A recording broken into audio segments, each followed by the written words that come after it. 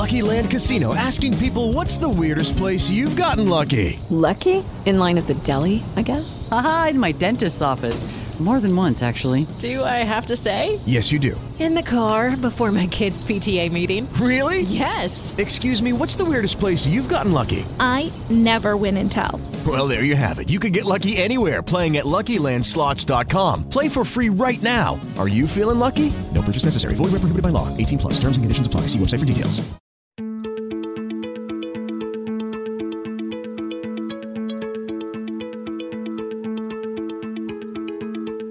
I'm Nil Zacharias, and you're listening to Eat for the Planet. On this show, we try to answer the question, how can we eat in a way that nourishes us without starving the planet? The show features conversations with food industry leaders, health and sustainability experts, as well as entrepreneurs and creative minds who are redefining the future of food. This conversation with Seth Goldman was recorded live at the Plant-Based World Conference and Expo on June 8, 2019 in New York City. It was the opening keynote on the second day of the expo as part of the Eat for the Future Business Forum. If you don't know who Seth is, he co-founded Honest Tea back in 1998 with the goal of developing a less sweet iced tea back when low sugar, organic, fair trade, and sustainability weren't buzzwords in the food industry. But Seth believed in his mission and grew Honest Tea into a successful business which was eventually acquired by Coca-Cola. Today, low-sugar beverages are in high demand amongst consumers, and restaurants like McDonald's and Wendy's offer organic drinks. And then in 2015, Seth expanded his focus to change the future of protein by joining Beyond Meat as executive chair. Since the launch of the company's flagship product, the Beyond Burger, in May 2016, it has been sold in tens of thousands of grocery stores, including Safeway, Target, Kroger, Albertsons, and Whole Foods. Beyond Meat has also been added to menus in thousands of restaurants, including national food chains like TGI Fridays and Carl's Jr., as well as a number of hotels, college dining halls, and even sports stadiums. Beyond Meat went public in May 2019 and had the most successful IPO of the year, with its stock price soaring more than 600% from its initial public offering price. This conversation covered the lessons learned by Seth Goldman along his journey with Honest Tea and Beyond Meat. Insights on what's next for Beyond Meat as they seek to redefine the meaning of meat. Thoughts on the growing plant-based food industry, as well as Seth's views on the future of food. I hope you enjoyed this as much as I did.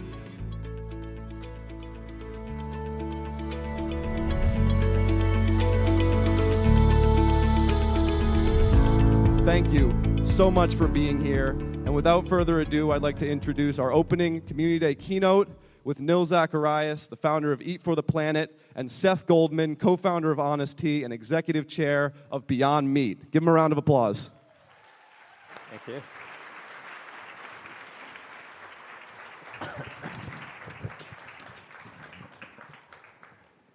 There you go again. Morning.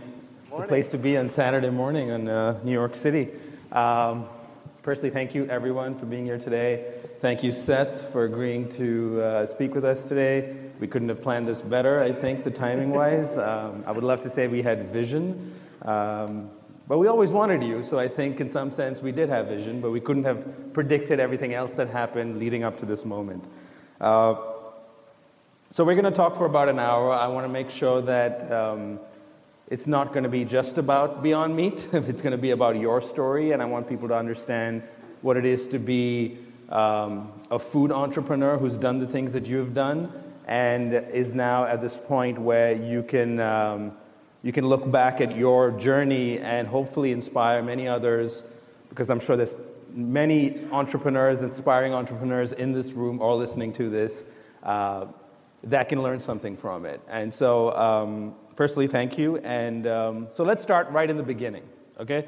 I think most people think of you as a trendsetter and a pioneer because they know you co-founded Honest Tea, look at him on brand, and now executive chair of Beyond Meat. But I think your story started way back, and I want to go back to I want you to tell me more about educated devastators.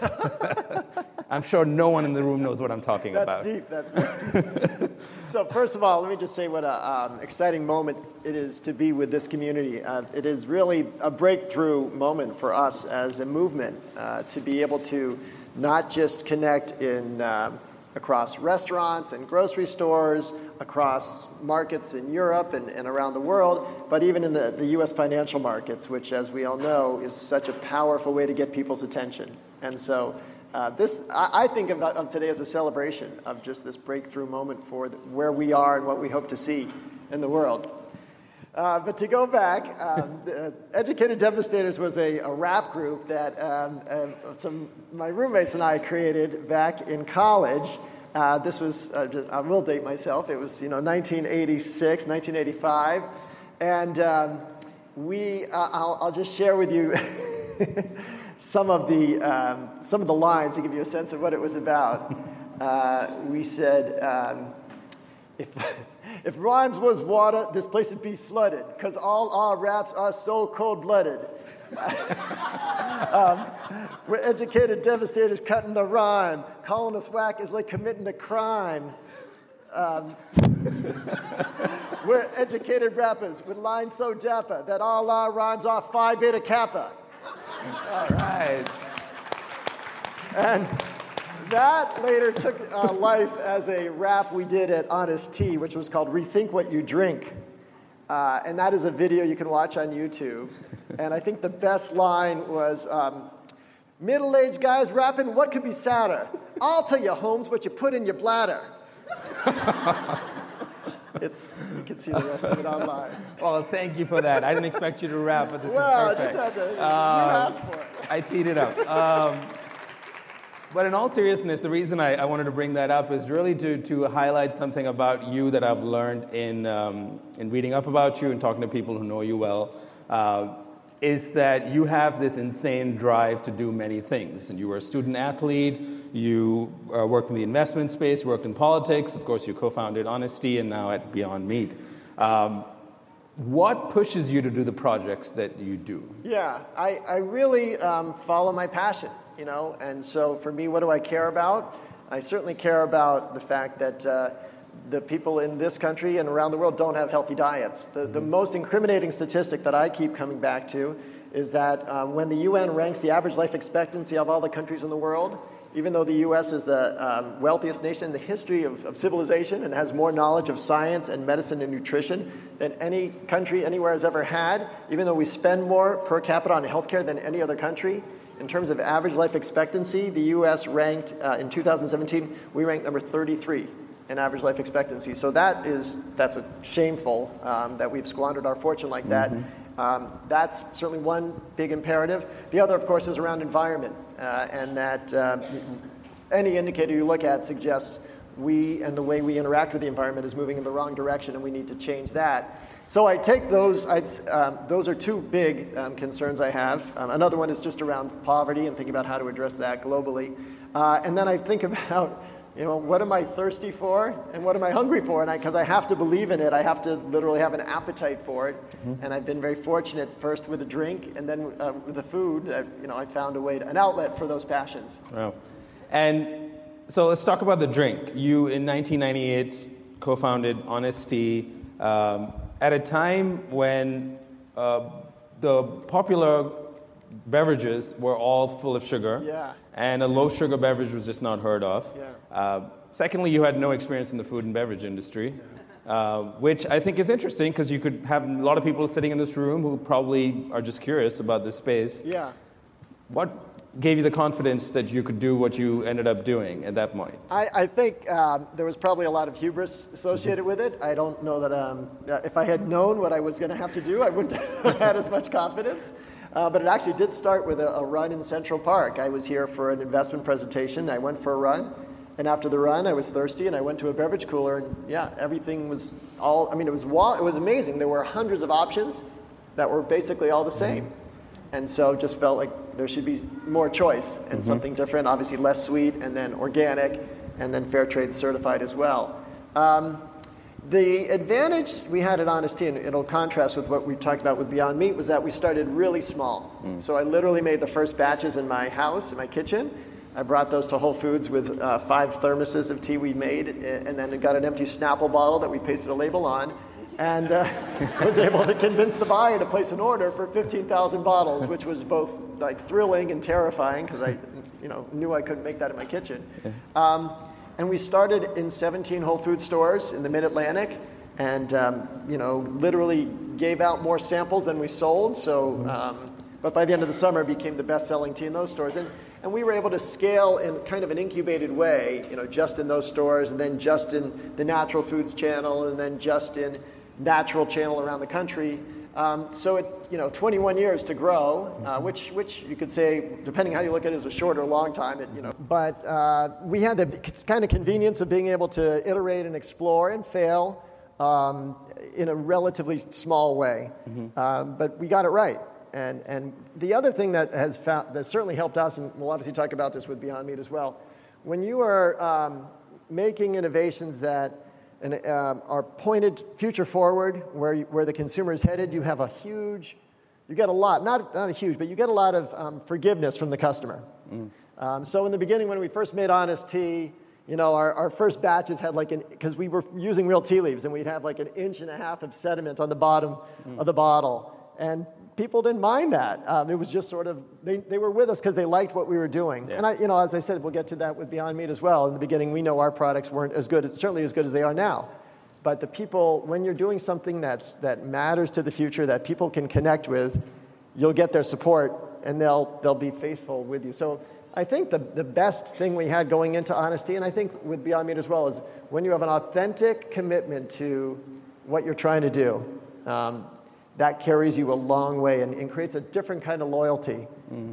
And also, do you think it drives you to push through challenges? Because it does, yeah. Because the name of the game in any food business is the pain and the torture of scaling a product. Yeah. And then the challenges. I know Honest Tea faced early in 2000s with production problems. Yeah. But eventually, you pushed through that. Yeah. And was there a point, and of course we'll get to the acquisition and we'll start talking about Beyond Meat soon, but was there a point where you realized that not only did you have a successful business, but you were starting to almost lead a trend where other beverage manufacturers were now realizing that organic, low sugar, fair trade was a good thing to do? Yeah, it's really, the passion carries you so far. I mean, I think it's easy for someone to look at what happened over the past few weeks and say, oh, these guys are just in it for the money, and there are other ways to make money. What really drives us is passion. And there's a great quote, which I'm not going to get exactly right, but I get a lot of quotes because Honest Tea, we put them under our bottle cap. And it's something like, courage is not the absence of fear, but the feeling that there are things more important than fear.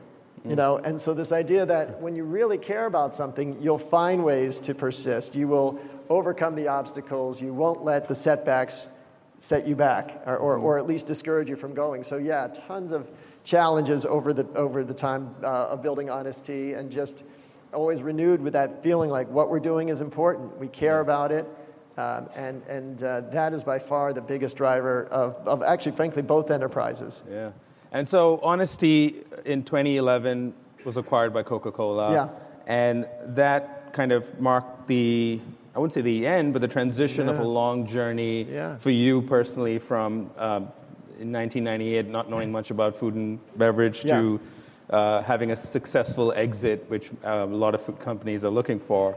At that point in time, did you, after going through the journey that you went through, did you have any plans to dive back into the food business? Was that something at the back of your mind? So first, it's interesting. I don't technically, right, our investors got an exit, but I'm still not exited. I still spend half my time with Honest Tea, and I think that's important to note because, once again, to go to that point, if some people are in it for the money, I'm in it for the mission and the impact. And what's neat about what's happened since the Coke acquisition is that our scale and impact has grown so dramatically. So a lot of people say the last best day of a brand is the day before it sells, because then the mission gets diluted, the leadership leaves, and you lose the spirit and the energy. But with Honest Tea, it's really been the opposite. We were in about 15,000 stores before Coca-Cola invested.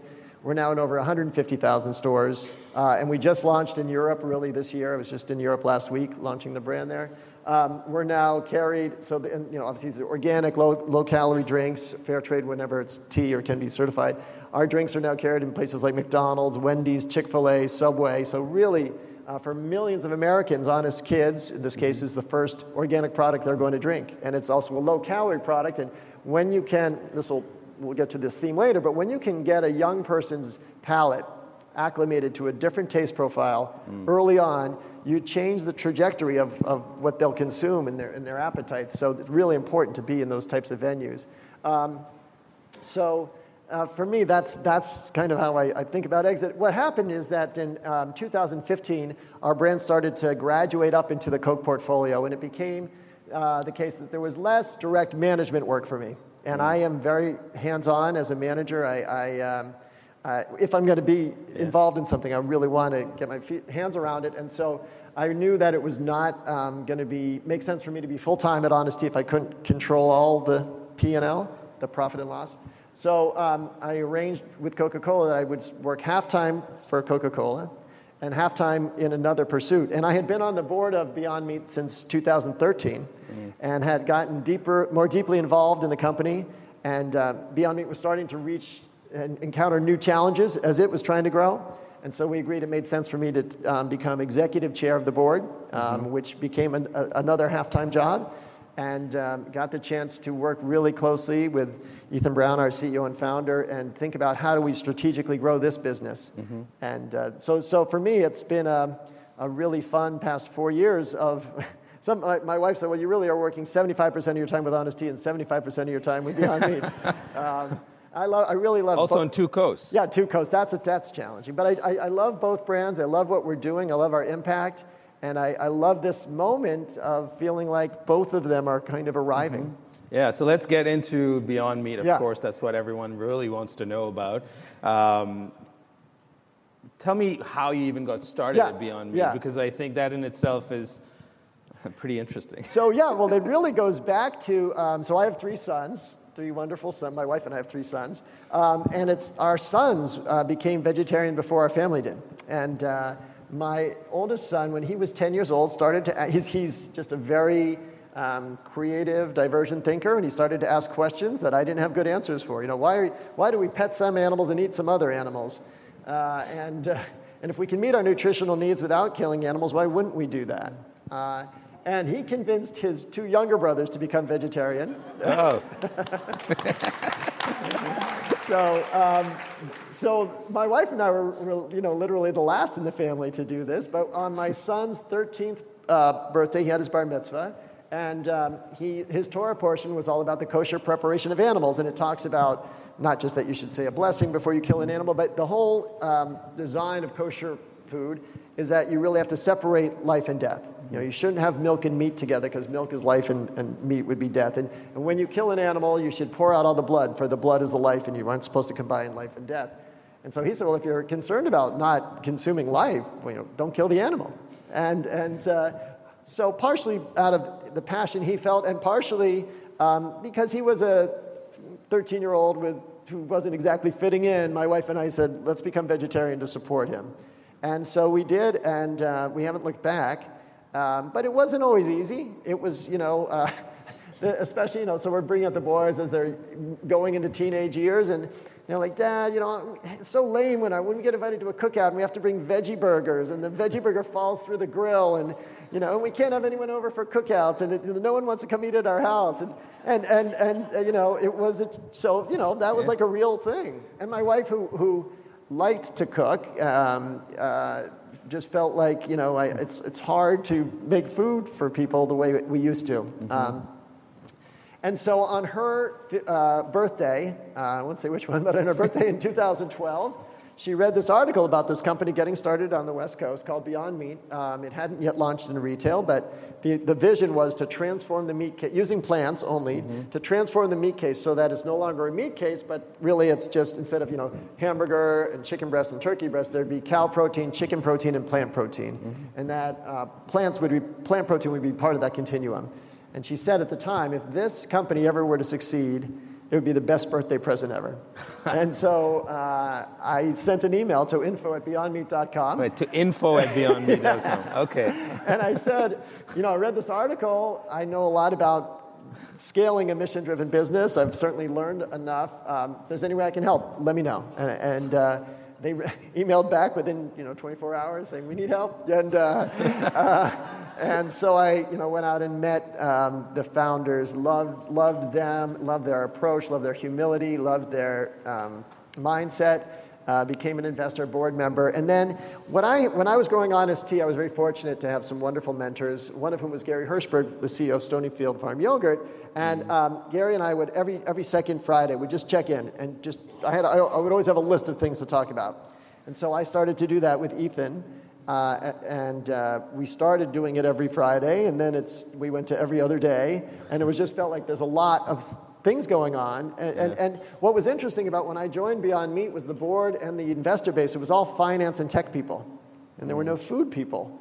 And so I brought a lot of that knowledge, and I certainly have grayer hair than I had when I joined, but I just felt like I was had that experience, the gray hair in the room to say, okay, here's how we handle this, here's how we handle that. And it was useful and helpful. And as I said, when I joined the company, the sales were less than $1 million, so it's grown quite a bit since then. And I've just, it's for me, just a great, I don't want to say it's a second act because I haven't concluded the first act, but it's a great next additional chapter. Yeah, and so obviously you saw a lot of parallels between some of the production, distribution challenges you probably faced with Honest Tea. Yeah. And how different is I know it's a very different product, obviously. Yeah, but there's so much that's in common. It really, yes, there's two really different approaches to food. What we talk about Honest Tea is about kind of the undoing of food. It's simple, transparent supply chains, authentic ingredients. And what we're doing at Beyond Meat is about a redoing of food. It's using plants to recreate a category, recreate a product. But both are, in order to succeed, both need great taste, both need transparency and authenticity in terms of the way we communicate what's in the ingredients.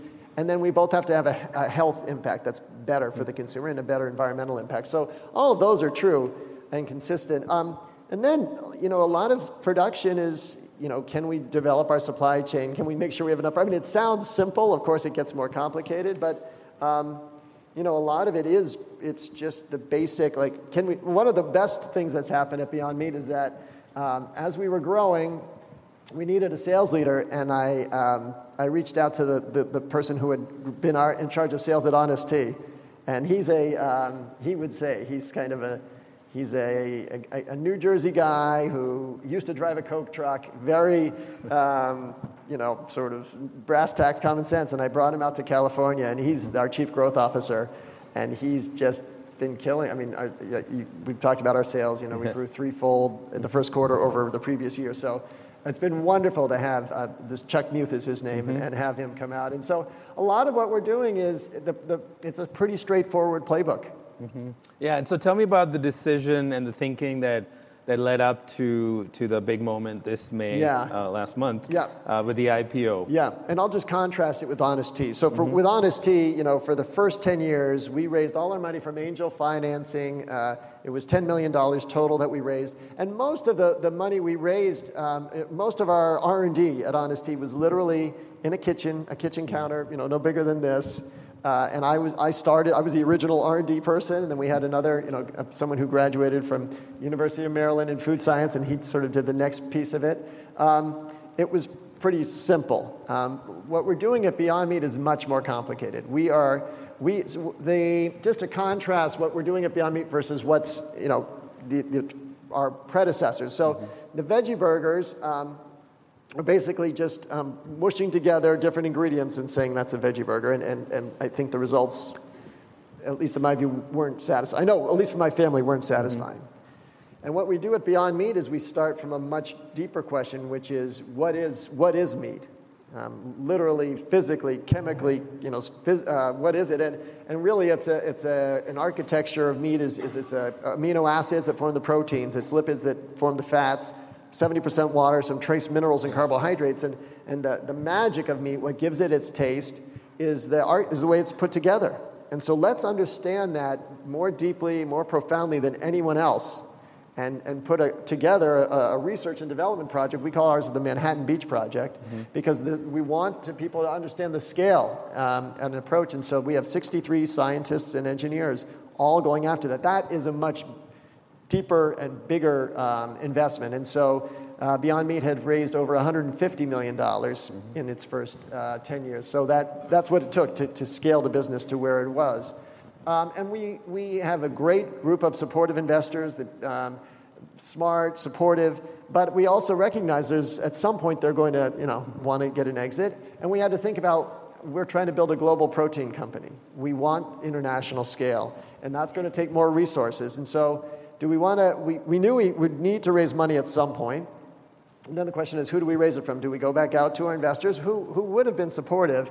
But we also felt like we were ready to cross over into a much broader audience. And so we looked at the terrain, and there haven't been a lot of food IPOs. In the past 10 years, there's been only 5 food IPOs, so it certainly wasn't the most common option. But we felt like we were checking a lot of the boxes that made sense for the public markets. One was the growth. One was the line of sight toward profitability. One was that we had a proprietary advantage.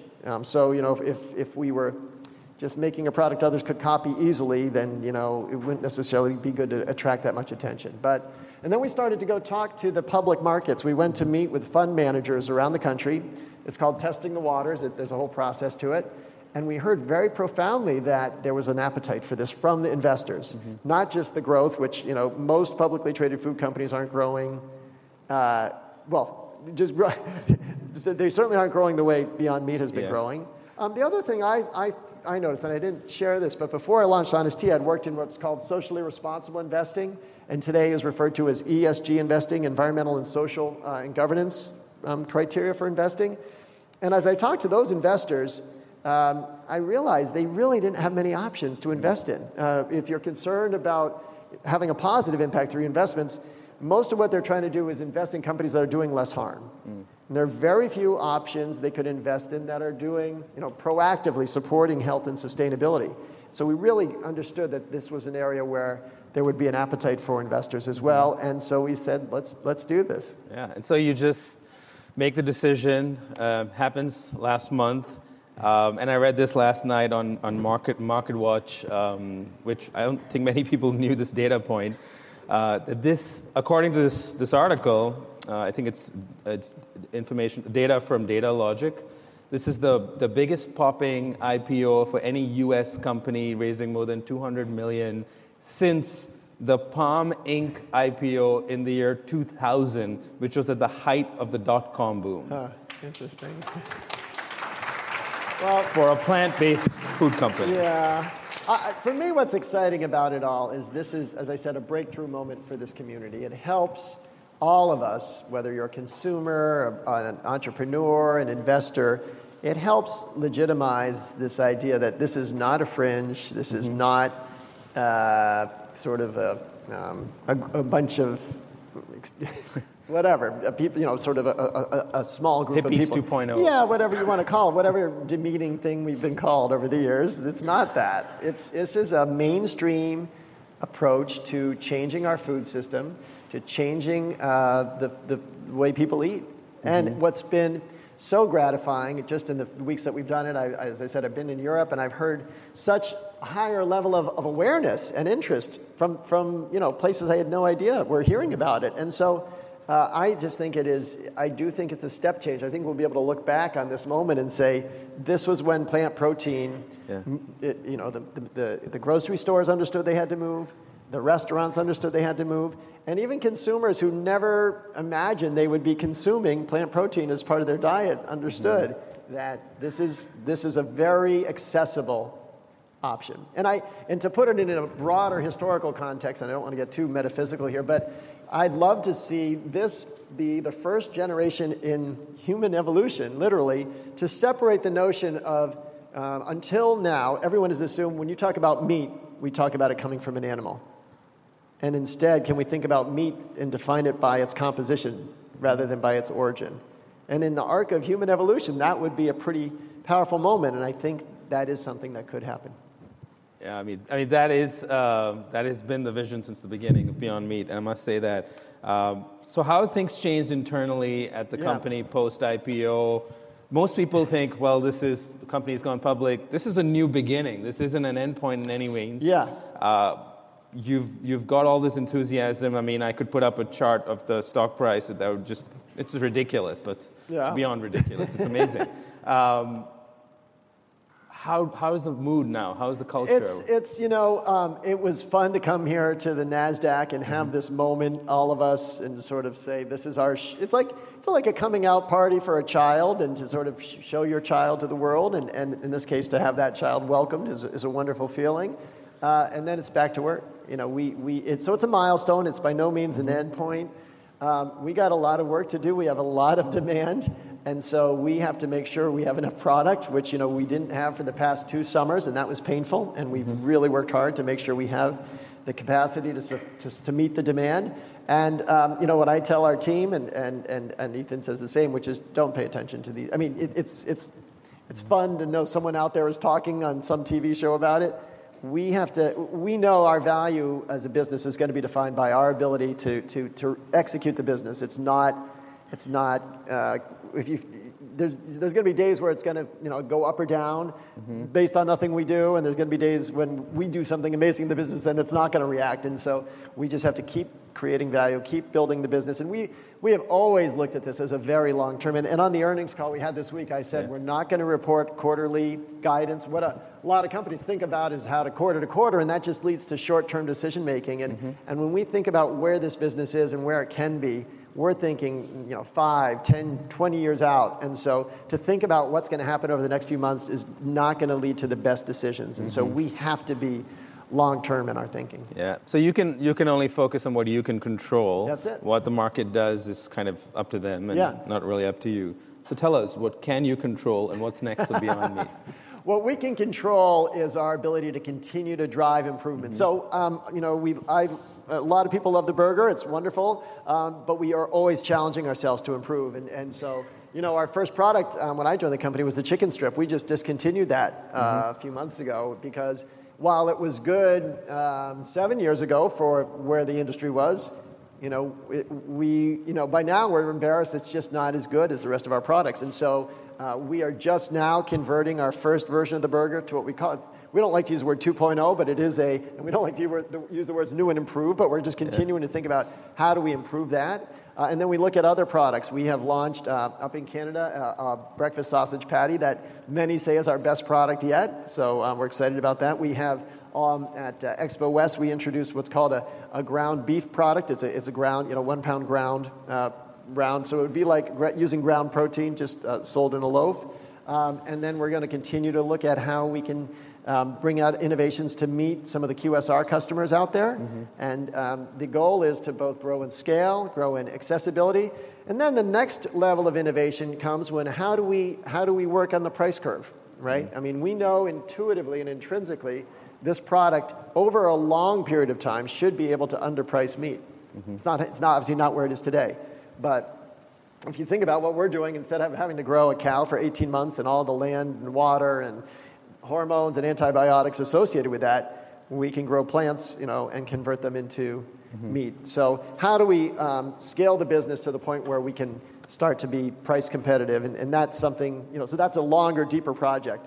But all of these things what's so exciting about where we are is all of those things are possible. There's not something about meat that is unknown, that is magical, that can't be replicated with plants. Yeah, I mean, I used to work in the tech industry, and I was telling you this earlier before we got started, is that since the beginning, Ethan when I would compliment him on the product, he'd say, "You just wait for the next one." Yeah. And it's just like, at least celebrate your current one. We're really tough. We're really tough on ourselves. We have to be, because as much as it's exciting to see these improvements, and they're great little moments of celebration, the customer we're going after is a meat eater. And so it has to be. What's nice about where we are is we don't have some sort of elusive target. We know exactly what we're trying to replicate. And so we just keep going, And the other thing, of course, is that what we're trying to replicate is static. The cow has evolved. It's not really evolving any, the only thing that's evolving around that is, can they grow faster? Can you grow them? I mean, all the stuff that people don't really want to see evolve. So for us, we have a target, and we're just getting closer with every iteration. Yeah, the most recent innovation I've been reading about around making animal agriculture more sustainable is that if you feed red seaweed to cows, they produce less methane. It's a good step, I guess. In the context of in the bigger context, it's tiny though. Yeah. So we're at an interesting point in history, right? I know you're driven by food sustainability in a big way, and by most estimates, we are at a point where we probably have 10 to 15 years, and some estimates even less than that, to really make some drastic changes and take some action so we can avert a climate crisis. Yeah. And some people say it's already too late, but I don't agree with that necessarily. And food seems to be like the most powerful, easy way to do that. People eat, everyone eats 3 times a day at least, or more sometimes. And of course, that's why you're on the business you are in. And plant-based foods are transforming the meat aisle, the dairy aisle. It's happening across retail and food service. Beyond Meat Story is just one. It's maybe leading the way of a much bigger trend, and the fact that we have this expo is a good sign of that too. Across categories. Do you think the shift is happening fast enough? What can we do to accelerate it? Yeah, so first just to build a little bit, when we went out to investors, the way we sold the opportunities, we talked about what happened in plant-based dairy. And so, of course, if you look 20 years ago, the dairy case was just cow's milk. And it's not that soy milk's been around for centuries or, longer, but it was only when companies like Silk took soy milk, packaged it, and merchandised it adjacent to its analog, that it grew, depending on who you talk to, 13 to 14% of the dairy category is plant-based. In the meat category, until we got into it, less than 1% of the category was plant-based. And our playbook is very much the same as what the folks in the plant-based dairy did. We package it, we create an analog that's comparable, we package it and merchandise it in the meat section adjacent to its analog. And we think that, yes, within a matter of years, we'll get to that 13 to 14%. But I actually think it could happen even more quickly because we do, I would say that the science around plant-based dairy is relatively simple. It's whereas with the science around the meat is much deeper. So I think, and I really do think this is a moment where it can accelerate. And so, certain things take a long time and then they take a really short time. And one of the great examples is what happened with plastic straws. I mean, plastic straws have been around for a long time. The impact of plastic straws have been around for a long time. But basically, within a summer, all of a sudden, people switch their behavior. And so I think, obviously veggie burgers have been around a long time.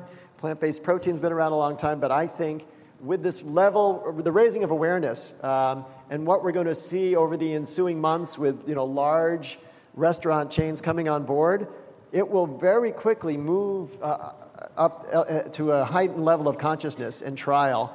I wouldn't be in this if I weren't an optimist, but I really do think we're going to see some profound changes in the way people eat over the next few years. Yeah, and as an industry, what do you think we can do better to support for companies to look at Beyond Meat as an example, leading the way? But this is the wide and diverse industry full of all kinds of products. What can the industry do as a whole to make sure that we get over some of the challenges that lay ahead of us, and we support each other to get to that point where we can avert this crisis using food? Yeah, so I think this meeting here, this whole convention is a great example of raising awareness, educating people, spreading the word.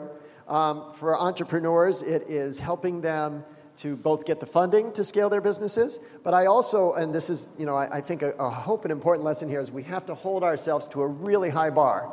So taste matters, packaging matters, branding matters. Don't, the veggie burgers of the previous, sort of the 1.0 of veggie burgers did not help our movement. I used to joke that the veggie burger was a conspiracy by the meat industry to discourage people from becoming vegetarian, because a meat eater would taste it and say, I don't really want. I was at a camp once.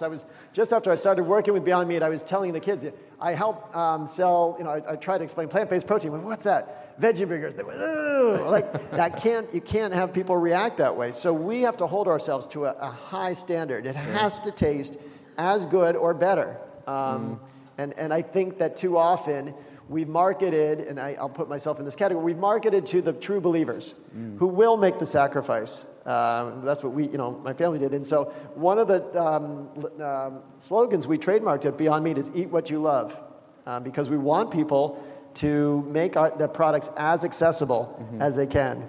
And so I do think we have to collectively raise the bar. Yeah, and what do you think from a standpoint of, so now you're obviously have the spotlight on you, literally at the moment, but you have the public markets looking at you. I love nothing more than reading the finance press analyze the plant-based market. Yeah. Because it's they didn't even know it existed, and now they're experts in it. And so it's fascinating. But to what extent do you think you have a sense of responsibility to not just aim for your true north, which is to, as you said, replicate meat, just use it with plants, but also improve on meat to make it healthier. Sure. I mean, of course, there's some aspects of Beyond Meat that inherently make it healthier than meat. Yeah. What do you think the future is on that? So first of all, that sense of responsibility is profound. I mean, even with Honest Tea, I was determined to show that you can do the right thing and still deliver for investors. So when we went organic, when we went fair trade, these are all things that make our product cost more. And yet they were what actually contributed to the value of what we're doing. And at Beyond Meat, we absolutely take seriously and are 100% confident that we can, from where we are, we can continue to both improve the taste, but also the nutritional profile. We know the sodium can come down in our product. The other thing we can do is environmental footprint. I mean, we're already at a significant advantage. So we did a life cycle analysis, peer-reviewed. We found that our product uses 99% less water, 93% less land compared to a beef burger. So those are already dramatic. But our package, thank you. But our packaging is bulky, and we know that, and so we know we can improve that. We also know that right now we're growing products. We grow some of the ingredients in Europe. We grow some of the ingredients in the United States. But we can be, as we scale this around the world, the goal is to be able to source crops from every biome that we produce in. Every biome around the world has plants that produce protein. And will we be able to just use the local crop? And can we be plant agnostic? We use peas right now because that's the only crop that's really been scaled, but it's by no means are we reliant just on the pea to be able to make this product. Okay. Yeah, I mean, I think it's the next few years are going to be interesting and I think the fact that you have big food companies, and I think you said that on the earnings call as well, is that as you have Nestle and Tyson and whoever else decides to get into the space and launch burgers and other products, it doesn't really change what you're doing. No. Tell me about we have to hold, once again, I said, I know what our target is. That's what we're going after. And so, I love to say, a sailor doesn't steer by the other boats, you steer by the stars. And we know where our true north is. And so that's where we're going. And the others are going to do what they're going to do. And I'll just say one thing just around the health profile, because people say, well, your product has fat. Yes, meat has fat. And our goal, we're not going to sell a meat-free burger. That is... So what we have done is we have less than half the saturated fat of a burger, and we'll probably be able to cut that down further. But what we also will be able to do, and we've just done this with our, for example, we keep working on the PDCAS score, which is the protein sort of availability, and we'll keep working on that kind of thing. So we know we can make these products nutritionally superior to what we're going against, but once again, without a taste sacrifice. Great. All right, I'm going to ask one final question, a forward-looking one. I was talking about the fact that we'd really need to avert the climate crisis, hopefully using food. But by most estimates, we're going to be about 9.8 billion people on the planet by the year 2050. If you don't get it right, things are going to be pretty bad in 2050. So I don't want to ask about the worst-case scenario. Let's talk about the best-case scenario. If Beyond Meat succeeds, and this whole movement of companies that are creating a more sustainable, healthy, better food future succeed, what's your vision for the food industry in the year 2050? Well, so let's first think about the developing world. I mean, one of the things where it's so exciting is we have the chance to help whole I don't know, whole continents, but certain parts of the world leapfrog a domesticated livestock industry. So when you go to Bangladesh, you don't see telephone poles. They just went right to the cell phone. Yeah. And, the planet will not support 9 billion people, let alone 7 or even 5 billion people eating an animal-based protein diet the way we do in the United States. And so if we are able to scale this business the way we'd like to, we'd love to see plant-based protein become available. And the reason maybe there's been some resistance is because with economic rising expectations, at least, I lived in China back in the 80s, there was animal meat was a symbol of, affluence that you've got to get there. But it shouldn't be that. I believe no one in the world has the mindset that I need to get my food from animals. They have the mindset, I need great tasting food that's going to meet my nutrition and dietary needs. And so if you can meet your needs and with a product that is as satisfying from plants, then there's really not a trade-off. And so can we help people get to plant-based protein much earlier in sort of the mindset and make those available around the world? So from a developing world perspective, that's where you are. And then in the here, and I would say more modern or fully industrialized companies, it's getting plant-based protein to be a much more regular part of the diet. And I'll just share this shift in mindset, and maybe many in this room have said, we got to get more people to be vegan.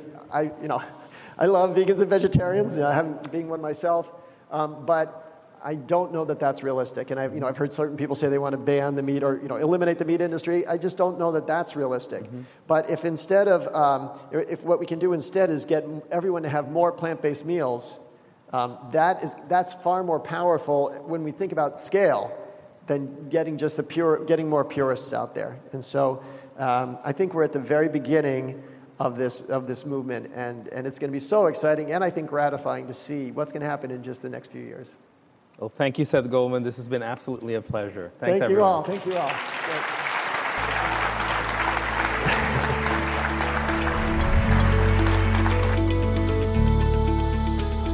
You've been listening to Eat for the Planet with Nil Zacharias. If you enjoyed this conversation and would like to show your support, please subscribe to the show and leave a review on Apple Podcasts. To learn more about how Eat for the Planet can help your brand or organization develop the right strategy, implement scalable operations, and grow responsibly, visit EFTP.co. That's EFTP.co. Let's rise up to the challenge of transforming our food system. Thank you for listening.